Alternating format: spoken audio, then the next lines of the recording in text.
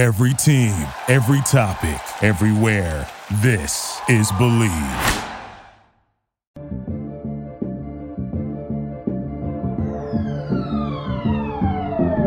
What's up, everyone, and welcome to another edition of Believe in Falcons. I'm your host, Will McFadden, and joining me, as always, is former Falcons fullback, Obi Mahaley. Obi, what's up, man? What's up, buddy? Dude, I am not in a great place right now, as I'm sure a lot of Falcons fans are. What's the reason? What could have possibly happened in the last couple of hours? We will dive into all of that, but briefly, just to let you know, in case you hadn't heard, the Washington football team came into Atlanta today. Decided to play a little game of football against the Atlanta Falcons.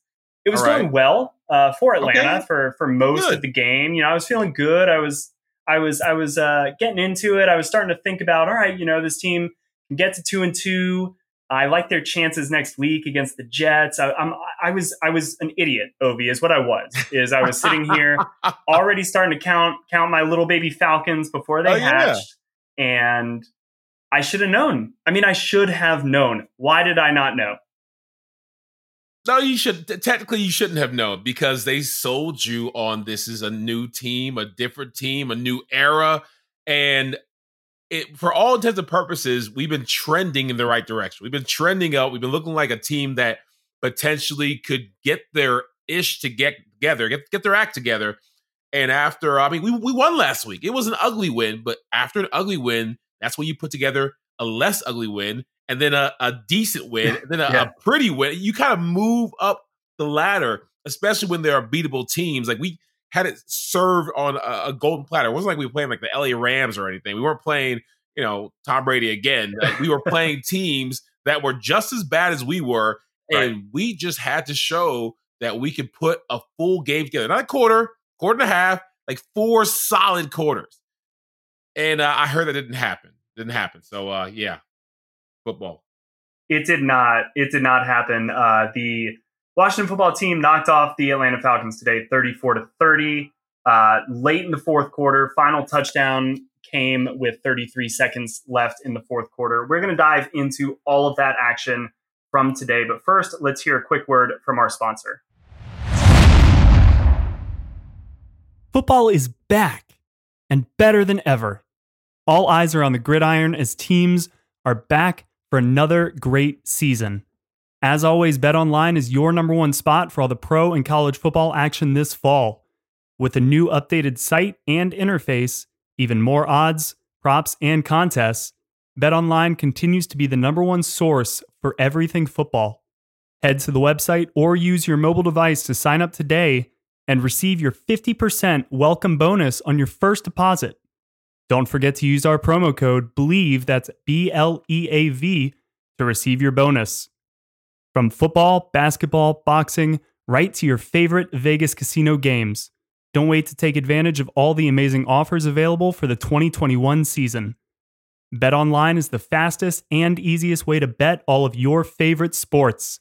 BetOnline, where the game starts.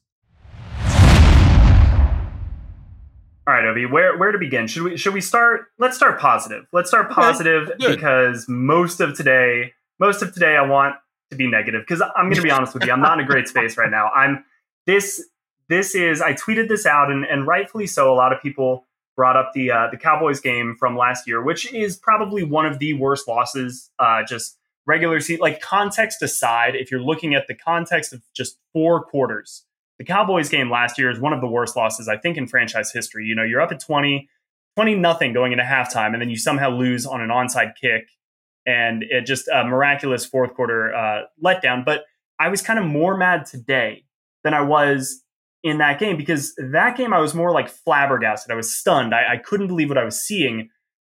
Today it was more just like Charlie Brown trying to kick the football, and God damn it, like Lucy pulled the ball out from underneath me again. And it, like you said, this team, we were sold on a new bill of goods, but everything was going so well. I was so confident because, you know, I also write for the Falcoholic, and I messaged my editor kind of late in the third quarter, early in the fourth quarter, and I was listening to a few podcasts throughout the week, one of which was Chris Long's podcast, and he had Julian Edelman on, and was asking Julian Edelman a lot about what the Patriots do. You know, the Patriots kind of formula, the way that they just approach things. How are they in contention year in and year out? What's the Bill Belichick method? And he basically said, and I'm sure that, you know, I'd like your perspective as well as a former NFL player, because I'm sure a lot of teams approach the year like this, because I've heard this as well. It's, you know, September is almost like an extension of training camp or preseason a little bit. You're so focused on us. We're trying to get better every single week, incremental improvements. You're trying to make your team as razor sharp as it can be for when the games really start mattering. And hopefully you're just not out of contention by the time that your team kind of finds its identity and other teams start finding theirs. And then kind of the Patriots take that a little step further and carry that throughout the season. And their practices are almost harder than their games. So their games are easier. And I was all ready to start looking back at not just the playoff teams from kind of the last decade, but like the real contenders, the teams that we go in each year and the ones that make the deep playoff runs and make the championship games or the Super Bowl or whatever. And how do they start the year?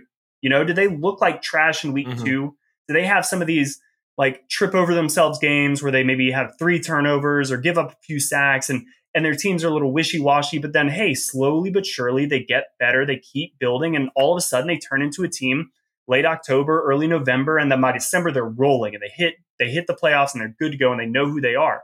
I was so ready to buy into that narrative, and then it was just more of the same for the Falcons. But I was so ready to say, look, bad week 1, but you can kind of toss week 1 out. Nobody knows what to make of week 1. I mean, the Bills lost in week 1. The Eagles looked great in week 1. I mean, all the Packers got absolutely dominated by the Saints in week 1. I mean, it's just so weird. Yeah. Week 2, you're playing Tom Brady and the Bucks. That's not a game that you expect to win pretty much at any point on the schedule. So you kind of throw that away, but you get a gritty win against New York on the road, and then you come back and play probably their most complete offensive game for sure. If not, maybe their most. I don't think it was their most complete because I don't think the defense showed up much today. So, but I'll say their best offensive game, and that's what we all thought this team's identity would be offense with Arthur Smith and kind of the weapons that they still have and Calvin Ridley and Kyle Pitts, and we'll get to them a little bit later in the podcast. But it was so deflating. Where's the positive? But I said we wanted to start on the positive. I'm still waiting to see the positive in your little monologue. I couldn't help it, Ovi. I've been like it's been just in me all day since the game ended. So I apologize. Let's get to the positive though. The offense showed up. Matt Ryan, 4 touchdown passes. This was, I had been hearing, and I'm sure you had as well. Matt Ryan has lost it. He's Ben Roethlisberger. You know, he ship him out to pasture. He doesn't have it anymore. He's over the hill. He's aged. He's fallen off the cliff. What have you? That talk was kind of rampant around Matt Ryan in the national media, I think. And people were kind of saying, you know, are his days numbered? No, they're not, dude. He came out and balled out today like we know Matt Ryan could. What do you think of how Matt Ryan played? I thought he played great, but, you know, I think you're bearing the lead, talking about positives. Correct me if I'm wrong, but this is going to be the first podcast that people get to see our lovely faces and the blinding handsomeness that we both exude from the screen.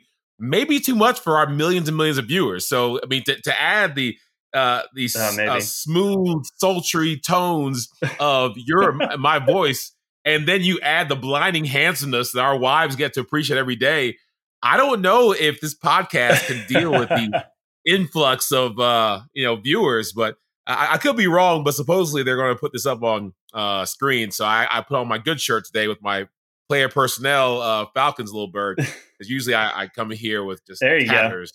Don't even brush my teeth, wash my face. But I gave you. You always look great, Ovi. Yeah, thank you. We're going to improve. I'm going to get a fancy light. You're going to get a light so it doesn't look like you're in a dungeon somewhere. And we're going to find a way to make you guys feel like this is a A+ professional program. But until then, this is what you get, and be happy, and we'll do a little better in the future. But getting back to the Falcons, getting back to Matt Ryan, the positives, they absolutely were there. You know, again, that's my boy. I played with him. I feel so god dang old because he's the only player on the Falcons who was there when I was there. Everybody else is all brand new faces, brand new coaches, brand new anything. The only constant, the only thing I can hold on to is Matthew Ryan. I got a picture with him. I got a touchdown from him. I see him out in the public and he actually recognizes me and waves. So like Matty Ice, that's my guy. And I've been saying for a long time that he's not done. I mean, look at Tom Brady. He's like 82 years old, still playing. No. Matt Ryan is not that.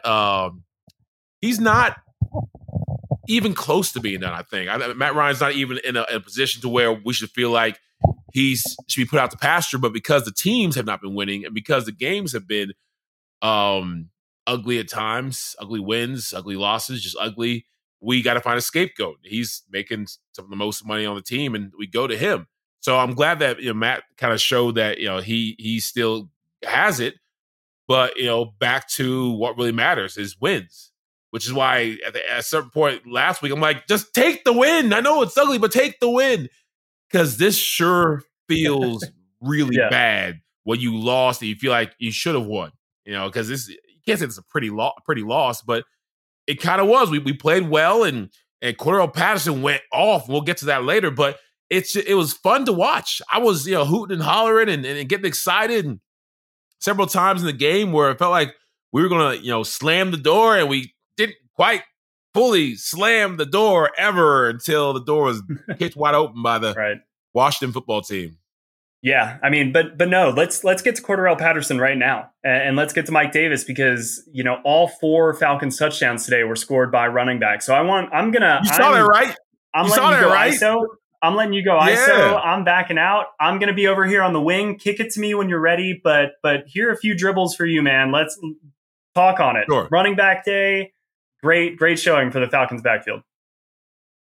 I mean, if we was in college, we called it RBU, but in the NFL, it's like the running backs just took over. This is what, me and Jarius Norwood and Antone Smith and, of course, Mike T and all the running backs, Jason Snellen, all the guys who I used to block for, who I used to, run with, we had that mentality. We had that, forget what the receivers and the O-line and even Matt Ryan has a bad day. It don't matter because the running backs are going to hold it down. The RBs are going to take over. And they had one of those games today. I can only imagine what Cordarrelle Patterson said to Mike Davis when he came off the sideline. Mike, you up. It's your turn. Well, Keith Smith, the whole time blocking both those guys, was saying, hey, boys, I'm going to do everything I can to get you guys a hole. All you need is a sliver. I'm going to give you that. And you off to the races. The fullback, shout out to him. I was watching him as I do all the time, and he was getting on bodies. He was going to the second level. He was, was falling down, getting back up, and chipping people. So it was great to see the running back meet room all come together and go off. But Cordarrelle Patterson in a different level, in a completely different level than I think what he's even been for in this league. I believe that it was his career high as far as touchdowns, and he Julio'd somebody, or Randy Moss somebody. It reminded me exactly of Julio. He mossed him. He mossed the heck out of him. He went behind him, grabbed the ball, and said, give me that. And dude fell down, looking all weak and pathetic. And Cordarrelle Patterson got the ball and just trotted to the end zone.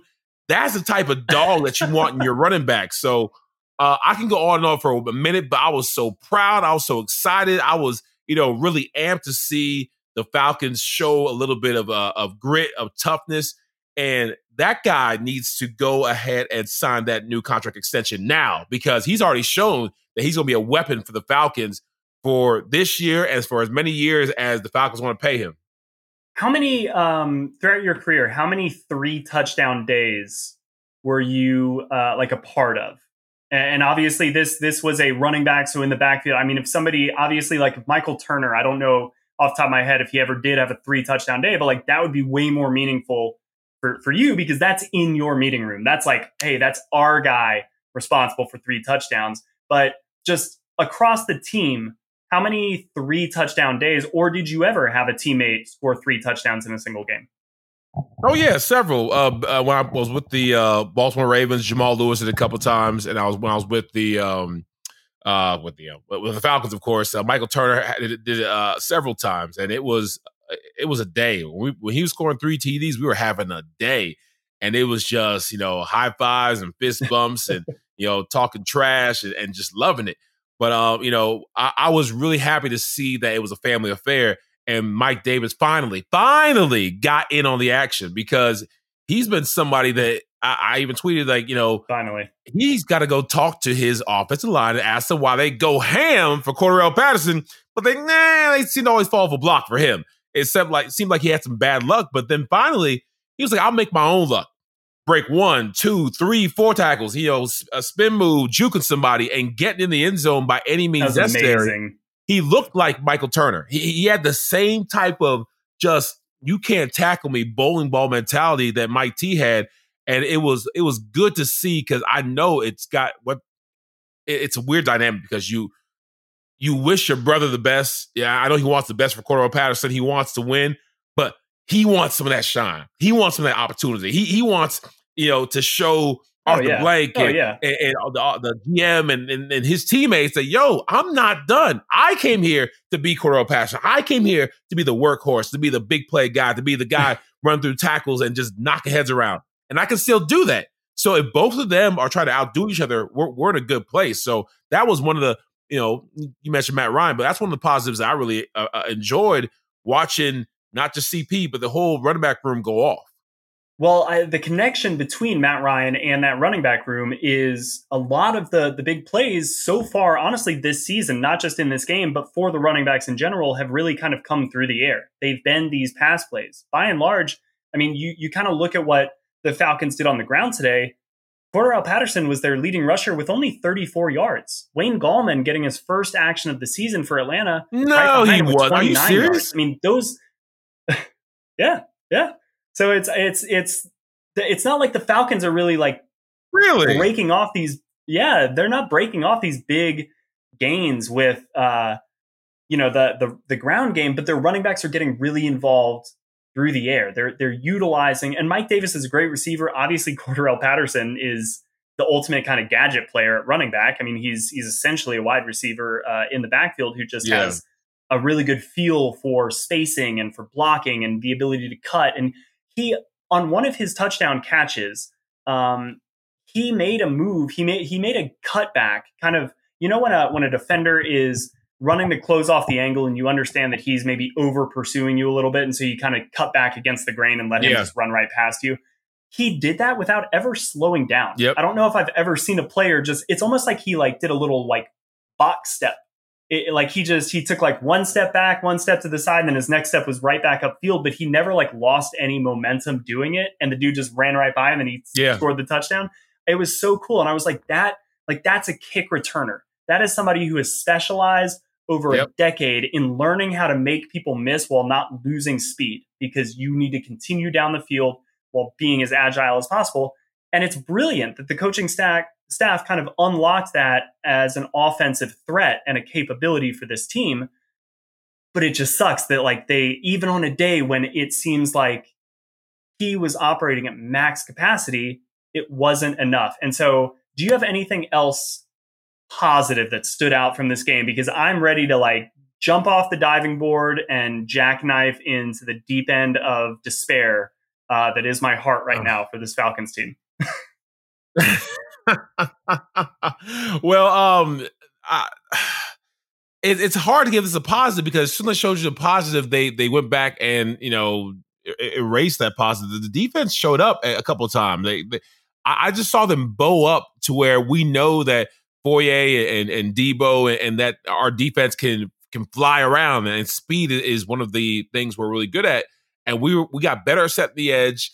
We showed that we can kind of stymie the run at times. I just really enjoyed watching the defense, because I felt like this is a defense that can make plays and can, tip balls. And they were in a position to make a play several times, but it didn't quite happen as consistently, and especially when it needed to. So one of the positives were the defense took another step in the right direction, but it doesn't matter how good you play again for a couple quarters. You got to play your best football in that last quarter, which is why, back in college, we used to hold the fours up every time fourth quarter came, because, the rest of the quarters will put yourself in position to win. Now you have to win the fourth quarter. Every single game, you got to win the fourth quarter. You don't, It's a wrap.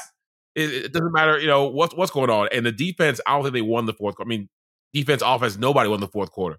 And it stinks because I think that the defense that showed up in the beginning, in the middle of the game, and really surprised some people. So I'm actually very glad that that's kind of where you went, was the fourth quarter, because it was something that I had thought about as well. And we'll get to the defense in a second, because I do think it's a work in progress. Going into the season, we weren't expecting the defense to do anything like they did last week against the Giants. So that was a huge surprise. No. I think that this is more kind of what we expected from the defense. But like you said, they were in position. If they made one of the 5 possible turnover chances that they had in this game, the outcome is probably different. So that's a learning point, is you've got to make the plays when you're there. Eric Harris, you had 2 great interception opportunities. You got to make those plays. All of these guys when they've got their hands on the ball, make the play. Deion Jones, you're one of my favorite players in the league. You're a great tackler. Tackle JD McKissick in space on that last play. That's on you. That's man coverage. You have the running back. Tackle him. But you brought up the fourth quarter. And it's something that I think a lot of people miss, because it's something that I hear every single year and it drives me nuts. During the kind of off season, in the lead up to the regular season each year, everybody looks back over the records the previous year and they try to talk themselves into why their team is going to be better and it's going to be different this year. And infallibly, every person will point to the 1-score record and they will say, well, this team was only 2-5 in 1-score games, and all it has to do is flip around and they'll be 12-5 and they'll be in the playoffs. Yep. Every single game in the NFL comes down to the final possession. That's how the NFL is designed. They want parity. Look across the league at how many 1-score games there are each week. It's a majority of games are 1-score games. You don't get a lot of blowouts in this league. You don't get a lot of Buffalo versus Houston where it's 40-0. You know what you get a lot of? 34-30. And the Falcons over the last 3 years have been probably the worst team in the fourth quarter. And so it's it doesn't matter how well you're playing. If you're Matt Ryan and throwing 4 touchdown passes through 3 quarters, that's awesome. This team has shown time and again that they can't make the winning plays when they need to in the fourth quarter, and they continue to come up on the wrong side of 1-score games. And I say that knowing full well that they did last week against New York, but that's New York. This is Washington. You shouldn't be in competition. Think about the teams I just listed, the New York Giants and the Washington football team. It shouldn't be going down to the wire. These aren't teams, right? You don't need to be competing with these teams. You should be winning these games. It's if only we can beat the Washington football team. It shouldn't be something to where we're just happy to celebrating beating the Giants or beating the football team. We shouldn't be so excited to eke by them or squeeze by them. We should be blowing these teams out the water. And again, I got to do it. Back in my day, when we saw a team that we knew we were better than, we played them like we knew we were better than them. It was a fine line of, we didn't overlook them, we respected them, but we didn't dignify the thought of us being on the same level. There was never a point to where we felt back in the days when the Bengals were the Bungles, we didn't think that Cincinnati should be competing with us. It's just from man to man across the whole roster, we just felt like we were a better team. We were a better team, better coach, and we were very particular about not playing down to our level of competition. And our coaches, for the most part, Larkey, Mike Smith, helped us to keep from having that overconfidence to where we played down to a Dolphins team that had no business being on the same field as us. I was actually disgusted. I had this air about myself. We all have egos, especially in the NFL. But I had the biggest freaking ego as a fullback. These linebackers dare to even sniff the same air that I breathe, or be on the same field as me. How dare they?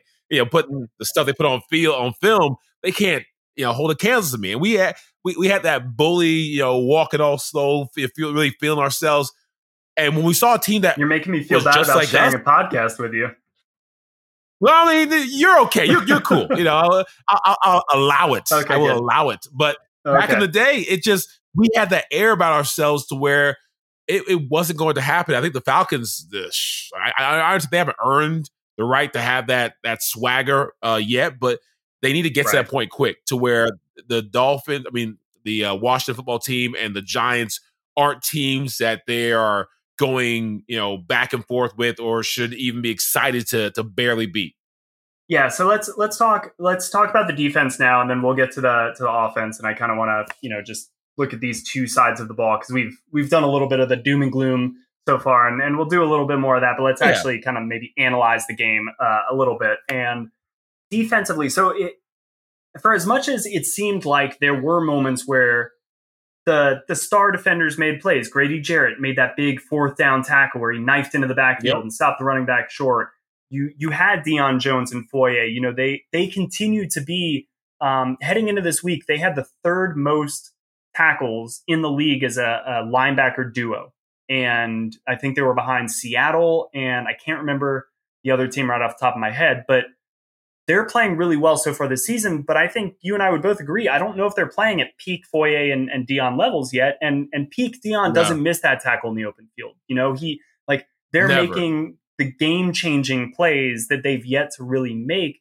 But they both finished. Foye led the team again, 12 tackles. Deion right behind him with 11 tackles. These guys are doing their jobs. They're making the tackles against Antonio Gibson, against these guys in space. When you got Taylor Heineke kind of scrambling and running around, they were chasing him down. So it's hard to kind of pinpoint necessarily individual defensive players, except for TJ Green on that.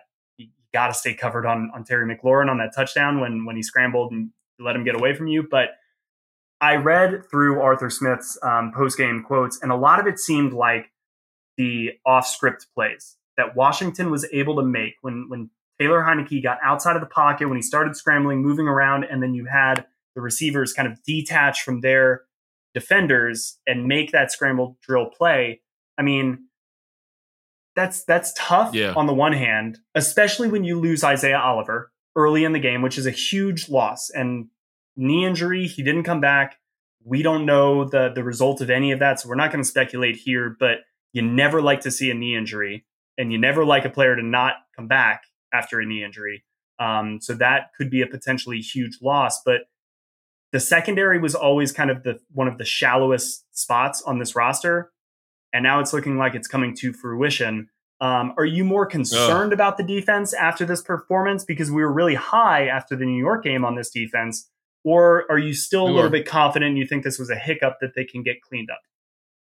I'm still confident, just because, you see Eric Harris be in the position to make game-changing plays, not once, but multiple times. Him and the rest of the defense, they are getting to the point where they're in that position and just have to pull the trigger. They just have to make that play, because before, at least the first game, you didn't even see him in the position. Against Tom Brady, they got a little closer. And so I've been seeing a progression across the season to where people are excited. And what was the kid's name who replaced Isaiah Oliver? Was it Avery? I think Avery Williams. Yeah, Avery Williams. The the backups who came in, I think Washington football team knew that and were picking on him, because the announcers kept on talking and highlighting Avery being in there, and he's a new guy and he hasn't had many reps in this position, and obviously he hasn't played with this group or practiced with this group, and it showed to where they were open way more than they should have been, and our defensive backfield communication wasn't there. But here's the thing. The Washington football team had just as many, if not more, injuries than we had. Every time they cut to the sideline, the little lady was talking about this person's injured, and that person's injured, and this person's injured, and they found a way to win. There's a certain something to be said about a team that finds a way to win, despite having maybe not your best talent on display, or despite not having all of your starters on the field. Just figuring out how to get a W with the people you have. That's part of that's the coach's job, and part of that is, again, the coach is putting these guys in a position to win. But I don't care how much you do as a coach, your players have to make plays, and this didn't happen enough. So I'm still bullish on the defense. I still think the defense is going to continue to get better. I just hope that we're not looking at this loss 7 games down and saying that we're one game away from sneaking into the playoffs, because this should have been a win. It absolutely should have. And you mentioned, the crunch time, the winning time. And I think that's where I have such a hang up. And I'm sure a lot of Falcons fans do, because it just seems like the Falcons don't really get that break at all. And to your point, Nope.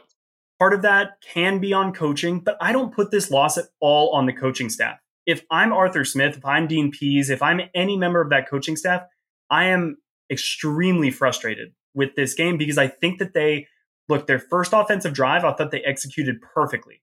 They went down the field, aside from that one holding penalty by Jalen Mayfield that really kind of put them back when they were inside of the red zone, and it really looked like they were going to punch that ball in. And all of a sudden now it's kind of a 2nd and 17. And that makes it a little bit harder. And then they end up with a field goal. But that first drive was crisp. You could tell that the coaches had their kind of players really on point, ready to go at the start of the game. I think that, to your point, the defense was in position to make a lot of plays, to really get some turnovers. I think that they had a good game plan. And the coaches, I don't fault them for this loss. This wasn't a big kind of brain fart at the end of the game by any member of the coaching staff. To me, this is on the players. Go make your play. You're there. Make the game-winning play. The game is in your grasp. You guys were winning by 8 with less than 4 minutes to go. And you can't continue to lose that game. And it made me just concerned after everything that happened last year and the year after that, are like the key elements of this roster, just the staple guys. Is there something kind of fundamentally wrong there where they're incapable of making that final play? Or should I say they need to add 1 or 2 guys to this? They need to go get a Jalen Ramsey, or they need to go get a Myles Garrett, or they need to go get somebody who is going to make that final play. Because sure, Deion Jones is one of our stars, Foye is one of our stars, Grady's one of our stars. But what if they're more like Calvin? And we're kind of sitting here being like, you put Calvin with Julio and let Julio handle all that nitty gritty, all that over the middle, that tough stuff. And here's Calvin getting one-on-ones, running these out routes, running these deep posts. He's got the outside to himself where he can utilize his speed and all that. Then you really unlock him. If you put Grady next to just a dog in the middle, maybe that frees up Grady to be the best version of himself. If you put a star pass rusher on the outside, maybe that allows Foye to get some more picks. Like, what is happening with this defense? Why can't they make these plays? Yeah, no, you feel like with Tampa Bay, you can't get Ndamukong Suh and have like everyone has like a duo. They'll have like 2 great defensive linemen, or 2 great linebackers, or 2 big receivers, and we're just happy to get 1 or even a half. Even like our best like Grady, he's still like, he's amazing, but wouldn't it be nice if he was a Ndamukong Suh size, or big 99 for the Rams? He was like a little bit bigger. And our Calvin, Aaron Donald, amazing. What if he was Julio size? What if he was like supersize Calvin? And it's just a situation where I know that I feel good about our talent position, because our GM, I feel like he has a better eye, a better ear, better nose for talent than a last one. Even though Dimitroff had some wins, he had way more losses than wins. So I think that every year we're going to add talent, and we're kind of just dealing with what we got. We got to write out the contracts we have. And I'm excited to see once our GM really gets his hands dirty, rolls up his sleeves, and can really go into the draft and kind of position us to not be what we've been for the last couple of years, which is starved for talent. And the nice little, I love Baldy's breakdowns, Brian Baldinger. Last year was comedy. Yep. The last couple of years, like he would just be like, it was brutal. Hey, what is this? Falcons, what are you doing? The left guard, right here. He'll forewind it, rewind it. Right here. His step is like backward. Oh my gosh. It was just, I think he was like rooting for us to keep on losing so we can get the coaches out of here, because it was just so bad. It's like, either you're coaching it this way or you're allowing it to happen, and either way is unacceptable. It was just great, because it showed that our players were just not good enough to compete on the NFL level. And who drafts people who aren't even in the NFL 3 or 4 years? And not only do we not want them, but no one in the NFL wants them. So I know that we had to dig deep into our talent well because of some injuries, but I feel like it's going to be something that's not going to be an issue for us in years to come. But for this season, we have enough to get it done. Now barely, just barely. We can't deal with too many injuries, but we have enough to get it done. And we've kind of shown the last couple games that we can win in this league, just not if we don't make the plays. Yeah, and I mean, I think I completely agree with you with Terry Fontenot. I mean, we're already seeing the fruits of his first labor. Cordarrelle Patterson, free agent signing. Eric Harris in position to make a couple picks, free agent signing. Duron Harmon also was in position to make a pick, free agent signing. I mean, you're seeing some of the most productive players on this team were brought in this offseason on kind of like veteran minimum 1-year deals because a lot of other teams around the league passed them over. And that is what Terry Fontenot made a living off of doing in New Orleans. No, I said, and that's how you win. That's how you win games. When you have role players step up in big ways. I mean, you have to have your big money guys play like big money guys, but you got to have your veteran minimum guys and some of your rookies really participate and really contribute their first years. That's how the Seahawks went to the Super Bowl. That's how a lot of the teams who how do they get here? They're a good team, but oh my gosh, they've just exploded. They were able to develop that talent, not only put them in situations to win, but they pulled the trigger and they made plays. So I think that Terry Fontenot can make that happen for us, which is exciting to see. Like as a Falcon fan, like you're just buckled in and you're ready to go and want to see what's going to happen. But this game is it was hard to watch. This is left a bad taste in a lot of fans' mouth because it was just such a winnable game. Yeah, and I mean, you talk about the big money guys, but two guys who hope in the future to be big money guys, Calvin Ridley and Kyle Pitts. And you don't have Julio Jones on this roster anymore. So one of those guys has to be able to step up, fill those shoes, and make those plays. And I think that after last week, when a lot of people were kind of saying, is Kyle Pitts even part of the Falcons? Is he suiting up today? Like, what's going on? Calvin Ridley, slow start to the season. Is everything okay there? Why isn't he being utilized? The Falcons heard all of those complaints. They got your letters to the editor in Flowery Branch. They threw to Calvin Ridley 13 times. They threw to Kyle Pitts 9 times today. Calvin Ridley caught 7 of those balls. There you go. Basically half, but 50% catch rate. He's got to be better about, especially those tough catches. How many times did we see Julio, especially that 2016 season? And you can cherry pick that because that was the best season Atlanta's probably ever had offensively. But how many times did we see him go over the middle with 3 defenders, jump up, make the catch? Somebody takes his legs out from underneath him. He lands flat on his back. I have to imagine knocks the air right out of his lungs, but holds onto the ball. 3 or 4 different times today, Calvin has the ball secured, comes down, and the ball gets dislodged when he lands on the ground. You have to secure those catches. That's what you're hopefully being paid for. You're drafted really highly in the first round. You're presumed to be the heir apparent to Julio as the number 1 in this offense. But the thing that I don't think a lot of people understand when you talk about kind of a number 1 receiver, there's actually qualities that come with being a number 1 receiver. It's not just a label. It's being the X receiver in an offense. And being the X receiver in an offense means you're more up on the line of scrimmage. You're going to face press coverage a little bit more. Guys are going to be more physical. And you're kind of going over the middle a little bit more. You're doing more of that dirty work because traditionally your X's are bigger, more physical receivers who can handle that job. I don't think Calvin is very comfortable doing that yet. I think he's good on those slants, but I don't necessarily know if he's really comfortable on these deep in routes, these crossing routes that Julio was so good at. And I think that we saw that today, but Calvin's got to step up. And then Kyle isn't really getting a ton of separation yet. And he's a rookie, and I'm going to give him the benefit of the doubt because I see that he's got all of the talent in the world. I don't know if the urgency is there yet on the snap-to-snap basis because it's not just speed or strength or quickness. It's how hard are you going every single play? Everybody always criticized Julio for coming out of the game. He came out of the game every 4 or 5 plays because he was going 100 miles an hour on every single play and sprinting 25 yards and then coming back to the huddle and sprinting 35 yards and then catching a ball and breaking 3 tackles and fighting off 2 defenders and then running 12 yards and then getting tackled. Like, he gave it all. And Kyle Pitts has all the talent, but there seems like he's not necessarily getting in and out of his breaks as quickly as he could. He's not, he's not putting a defender right on his hip and really giving him that extra oomph coming off of his route to let the defender like really kind of get on his back hip.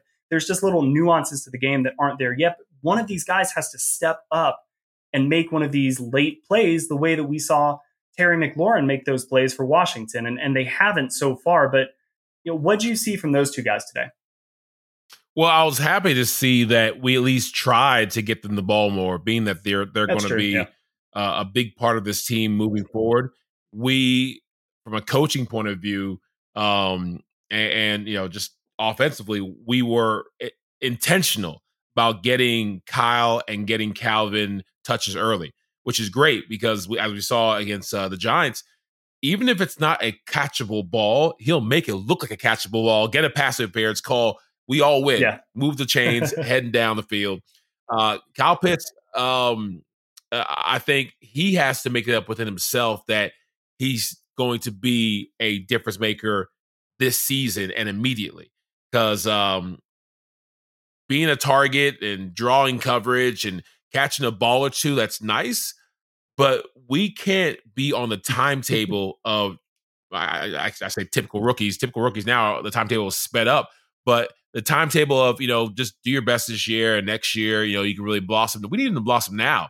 And it's a lot to ask, but unfortunately, rookies have showed in their first season that they can do it. So now the expectation is there, and Kyle Pitts has all the tools. And now that we're trying to give him exactly what he wants, which is an opportunity, he has to show up. He has to do what Tony Gonzalez was so good at. And I know it's a steep comparison to a Hall of Famer, but playing with Tony and watching him in practice, it's the way he boxed out. Kyle Pitts, he's a basketball player too. The way he boxed out, Kyle's even longer than Tony, or has a longer wingspan. He was able to make himself a big enough target to where Matt could always put it at any position where only he could catch it, and he caught it. So if Kyle Pitts can make it easier for Matt Ryan, the balls will come, the catches will come.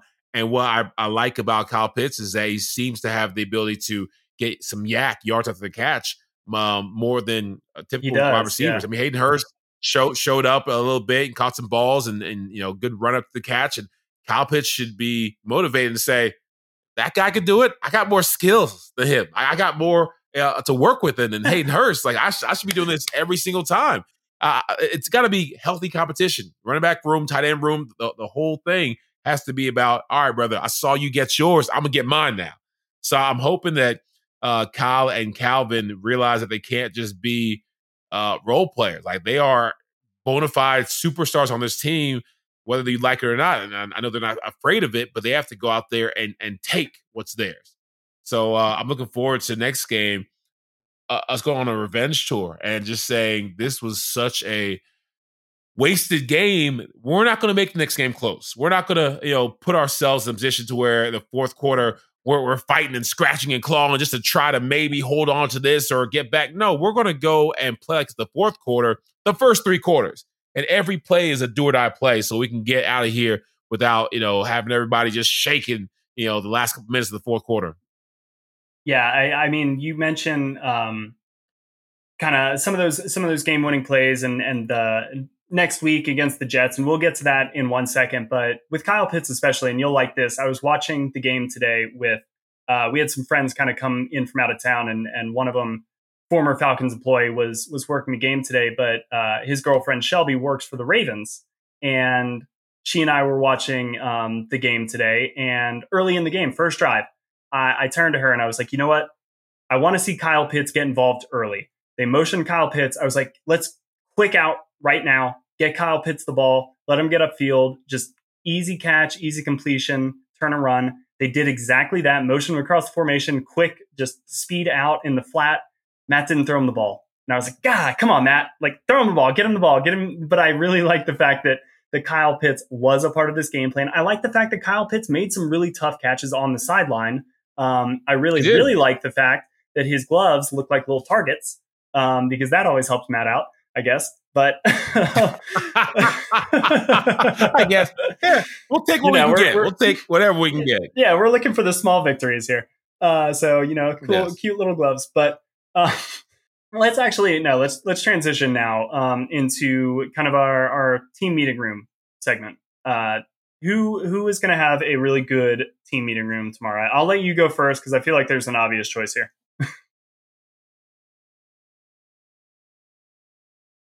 Yeah, I mean, Cordell Patterson, that obviously the obvious choice. He's going to have a great meeting room. But I hate having to temper your excitement when you have a personally great game because the team lost. There's been a lot of games where I just destroyed the linebackers. I made these little boys cry. I blew up somebody. I knocked somebody's feet over their head. I had a great game. I caught a couple of football. I maybe even had a touchdown, but we lost. And so I can't be too happy. I can't, be too joyful because I got to be somber like everyone else because you're in your plane seat kind of being like, I did my job. What's up? Yeah.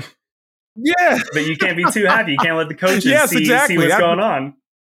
Hey, I'm sorry. I can't be too happy in the meeting room around those guys. But after that, I'm sorry. I'm happy. I'm high-fiving. I'm going out with my family, celebrating. If I score a touchdown as a fullback, if I have a great game blocking, I was like, hey, we should have got him. But it wasn't my fault. It wasn't me. That's Cordarrelle Patterson. He did everything he was supposed to do in that game. Yeah. He did more than he was supposed to do. And really, I think he showed his agent exactly how to write them zeros on that check for that new contract he's going to ask the Falcons or whoever wants to pay him. So he had a great game. I think he's going to have a wonderful, lovely meeting room. The person who's not going to have the greatest meeting room conversations, Eric Harris. And it stinks because he had a great game as well, but having multiple opportunities to end the game, intercept the ball, to get a game-changing play that could let everyone go home happy and not doing it, not going to look too good on film. Yeah, I completely agree because you're exactly right. I mean, if Eric Harris makes one or two, one was kind of like in the end zone, so you can quibble. They came away with a field goal there. This wasn't a field goal game. So you can quibble with that a little bit, but certainly the one, and they even diagnosed it. It was 4 verts. He read it perfectly and couldn't make the play. He also was late getting over on that cover 2 touchdown to Terry McLaurin earlier on in the game in the second quarter that gave Washington their first touchdown. And that was one where a lot of people were really, I think, roasting Fabian Moreau online on social media. And I kind of give him a little bit of the benefit of the doubt because if you think you've got safety help underneath and you're looking at the formation pre-snap and there's one wide receiver to your side, what's the safety looking at? You've got the deep half. There's one guy here. He's running deep. Go cover him. Yeah, so as a corner, I would be like, I passed my guy off. He wasn't there. So that's not necessarily on Fabian Moreau. That's more of a breakdown on the safeties part because that's his zone. Real quick, though, before I get to my guys, I did want to ask you this. As a as a fullback, part of the running back room, they put the ball in the hands of Mike Davis twice to salt the game away. How did you feel watching the Falcons kind of fail to really, when they put the ball in the hands of their backfield to win that game for them and it didn't work out? I mean, a lot of people are saying the Falcons got too conservative. Bullcrap. The Falcons have been running the ball pretty well all season. They are averaging 4 or 5 yards a carry. That's not being conservative. That's being smart. You're trying to milk the clock and you're also going to a part of your offense that has so far this year on average, worked out for you. So I'm sure you liked the decisions to put the ball in Mike Davis's hands, but the result wasn't what you wanted. How do you weigh all of that? It was a lose-lose situation because obviously you throw the ball or you do a play action and throw the ball, don't get that first down. What are you doing? You should have ran the ball. You should have given it to Mike Davis. Let him run the clock out on the ground. And so they do that, and unfortunately, Mike Davis got stuffed because there was too much leakage, too many jerseys getting through that line of scrimmage, and it just put him in a tough position because we were behind the sticks. We weren't we weren't in the position we wanted to be in. But again, this is hindsight. It's always 2020. I think the hot guy was Cordarrelle Patterson. He was the hot guy. He was the running back who was making all the big plays. And in this crucial moment, even though your bruiser is supposed to be Mike Davis, Cordarrelle Patterson has been the guy who has given you yards, giving you first downs, giving you production, giving you explosion, giving you everything you wanted out of the running back position. I know he's a receiver, but he gave you all that good RB stuff. I would have, tried to change it up and even maybe a swing pass or a short throw. Just give him what has been working. Give him something that makes him feel comfortable because it was just such a bad showing to where it was the offense's turn to go 4-minute offense, my favorite part of the game, because they know it's coming. We know it's coming, and we're going to, beat them at their own game. And it just didn't happen. And it felt bad because you were just like, once you take it out of Matt Ryan's hands and you put it back into Taylor Heinicke hands or that, or to our defense, I didn't feel good. I didn't feel good about it. And I just knew that they just got to go halfway through the field. All it needs is a field goal. They're just going to get into position, and it was rough watching. You called Taylor Heinicke Trent Dilfer last week, and now you're like, we can't put the ball back in Taylor Heinicke's hands.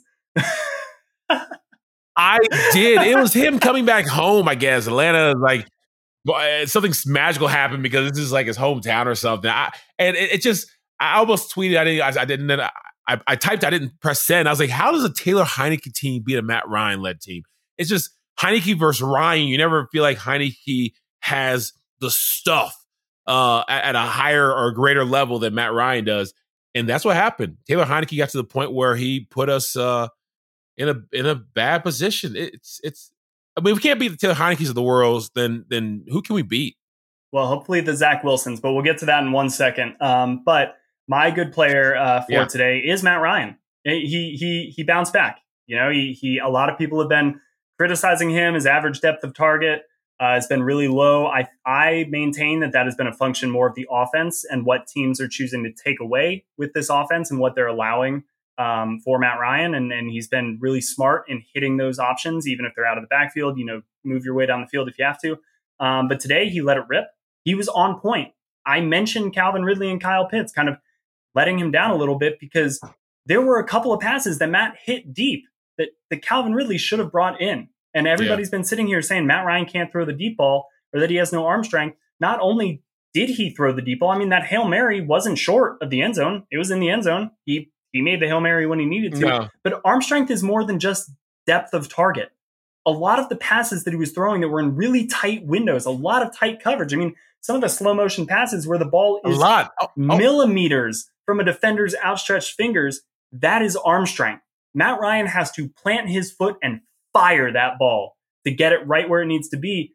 Matt's not washed, guys. He's going to be sitting back there, and I hope this is a confidence boost for him. I hope he looks at it and says, look, I put that ball where it needs to be. My guy needs to come down with it. We're going out of the practice field. We're going to practice that play. We're going to get it right. I'm the commander. I'm in charge. Look at me. I'm the captain now. Let's go. I think Matt Ryan's going to have a great team meeting room on Monday. And conversely, I've been a little harsh. I've been a little harsh on him, I think, today, but it's because he needs to be held to a high standard. He had 80 yards receiving today. Calvin Ridley, though, I'm calling him out if I'm Arthur Smith in this team meeting room, because I think as a coach, to set a message for the rest of your team, sometimes you got to call out some of the big name guys. And this is a performance I think Calvin Ridley can be called out on. And I think not necessarily did he have a horrible performance. I don't think he had the worst performance among all Falcons players today. But if I'm a coach and I'm trying to establish an accountability mindset, Calvin, you have to make these catches. Yeah. We're counting on you to be our number one threat in this offense. Yeah, we drafted Kyle Pitts, but you're our guy right now. Until he's our guy, you're our guy. You had your hand on two balls that would have been at least 30-yard gains, if not more, and would have flipped the field and would have put us in the red zone and would have done all of these things to help our chances to win. You had them. It's not like they were knocked away from you. You dropped these balls. Yep. Make these plays.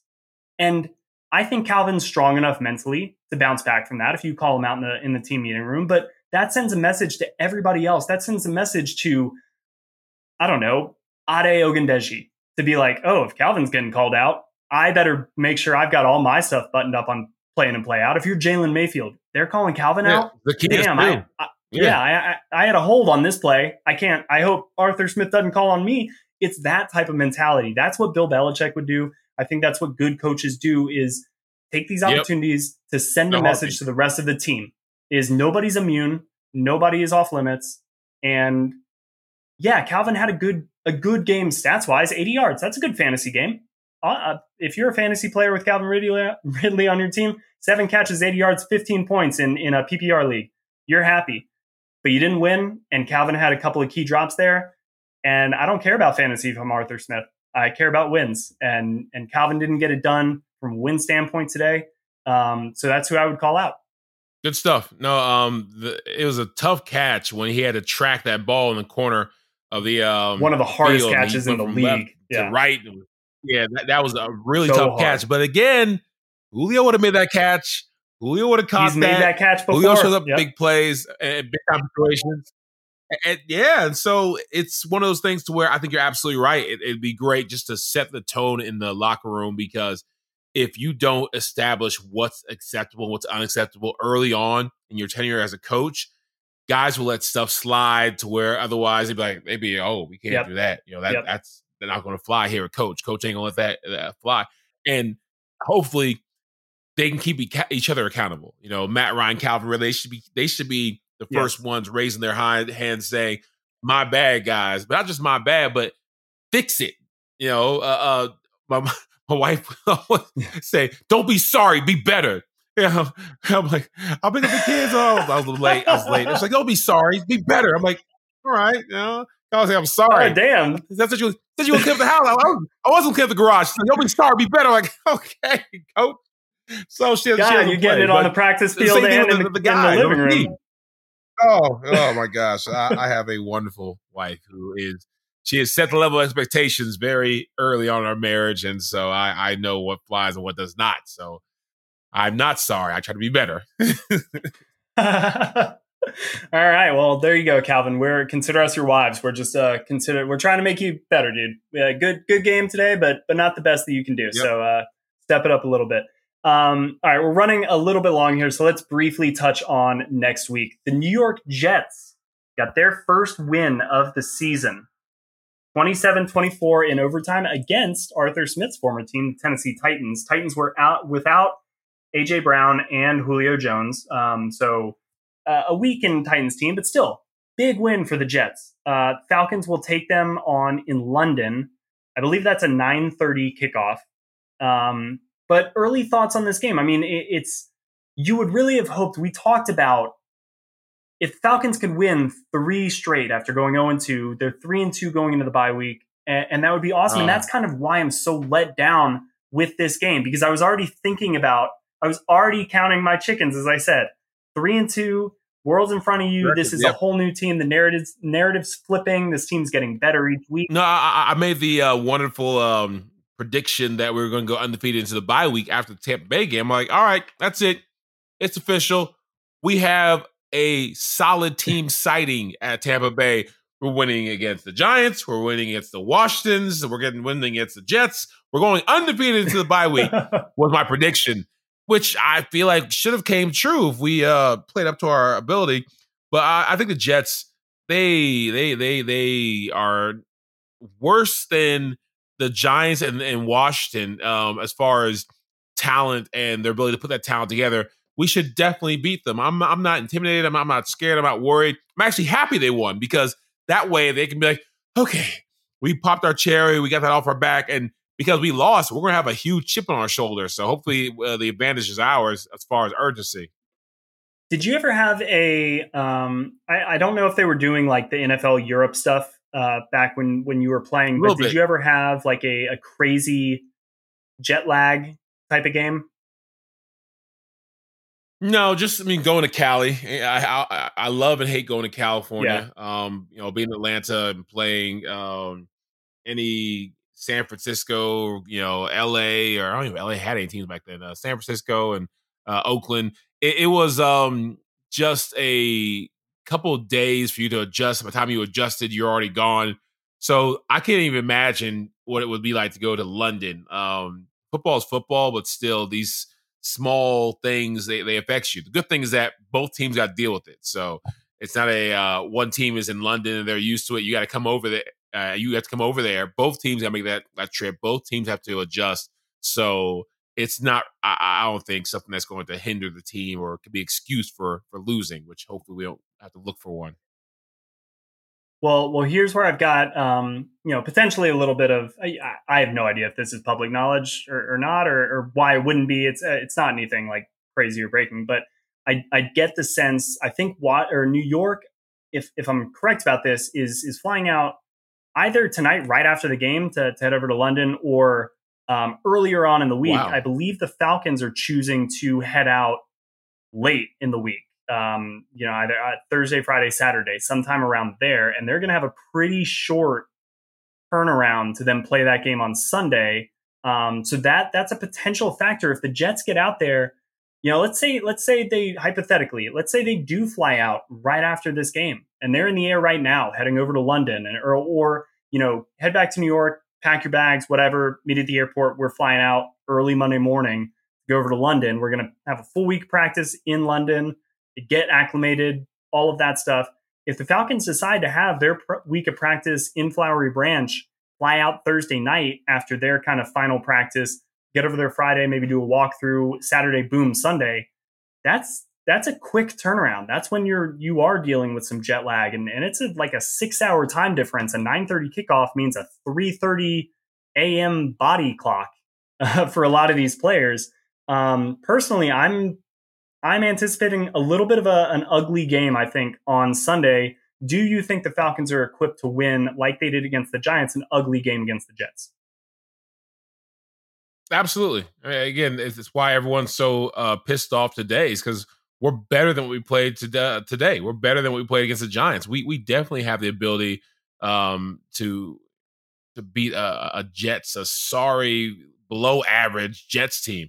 And I feel like we should give ourselves every advantage, which would include us going over there at the same time the Jets are, get there as soon as possible. Don't even let jet lag be a part of the conversation. I don't know why I guess there's something to say of being comfortable and practicing and I guess your facility and sleeping in your bed for as long as possible. But with the whole major time change thing, I want to get over there as soon as possible. So hopefully, like the preseason, mistake of not playing your players early enough, this doesn't come back to bite us. Yeah. I don't think it will. I think that I could understand if Arthur Smith's whole approach was kind of like, this is a business trip.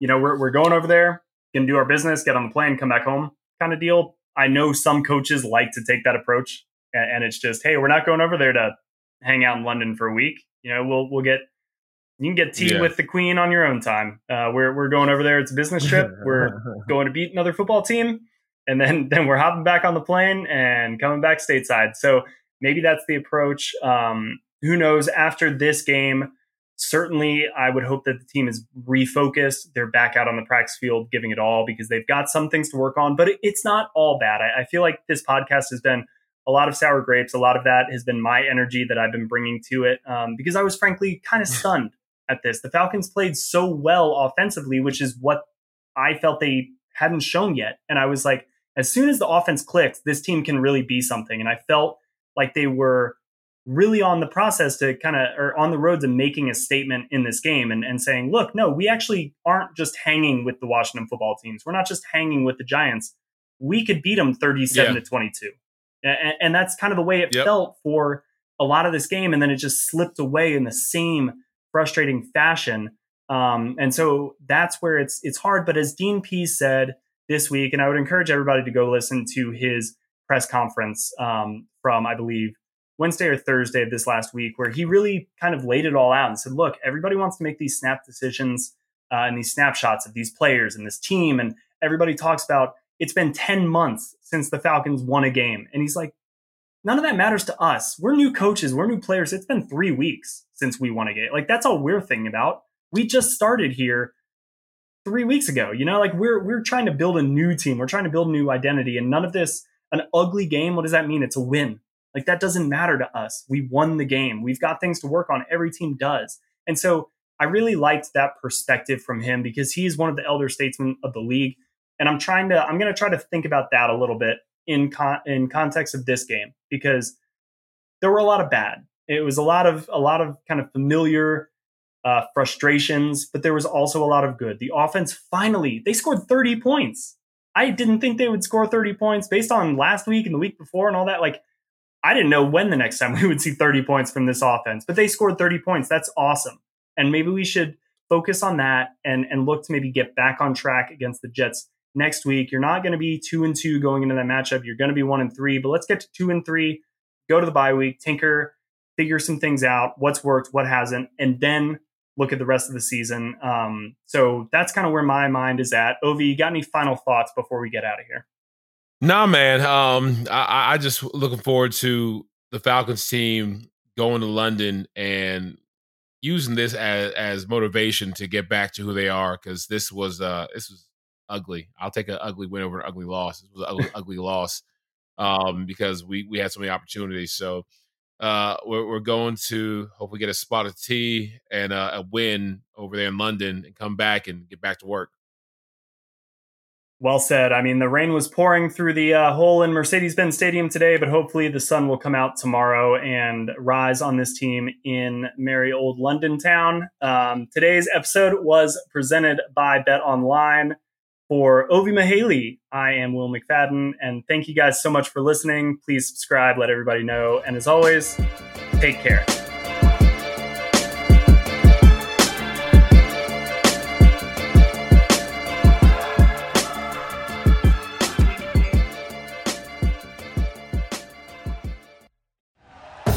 Thank you for listening to Believe.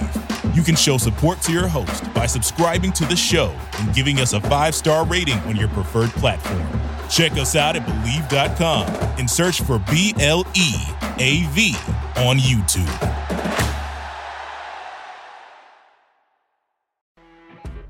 You know when you're listening to a true crime story that has an unbelievable plot twist that makes you stop in your tracks? That's what our podcast, People Are the Worst, brings you with each episode. I'm Rachel.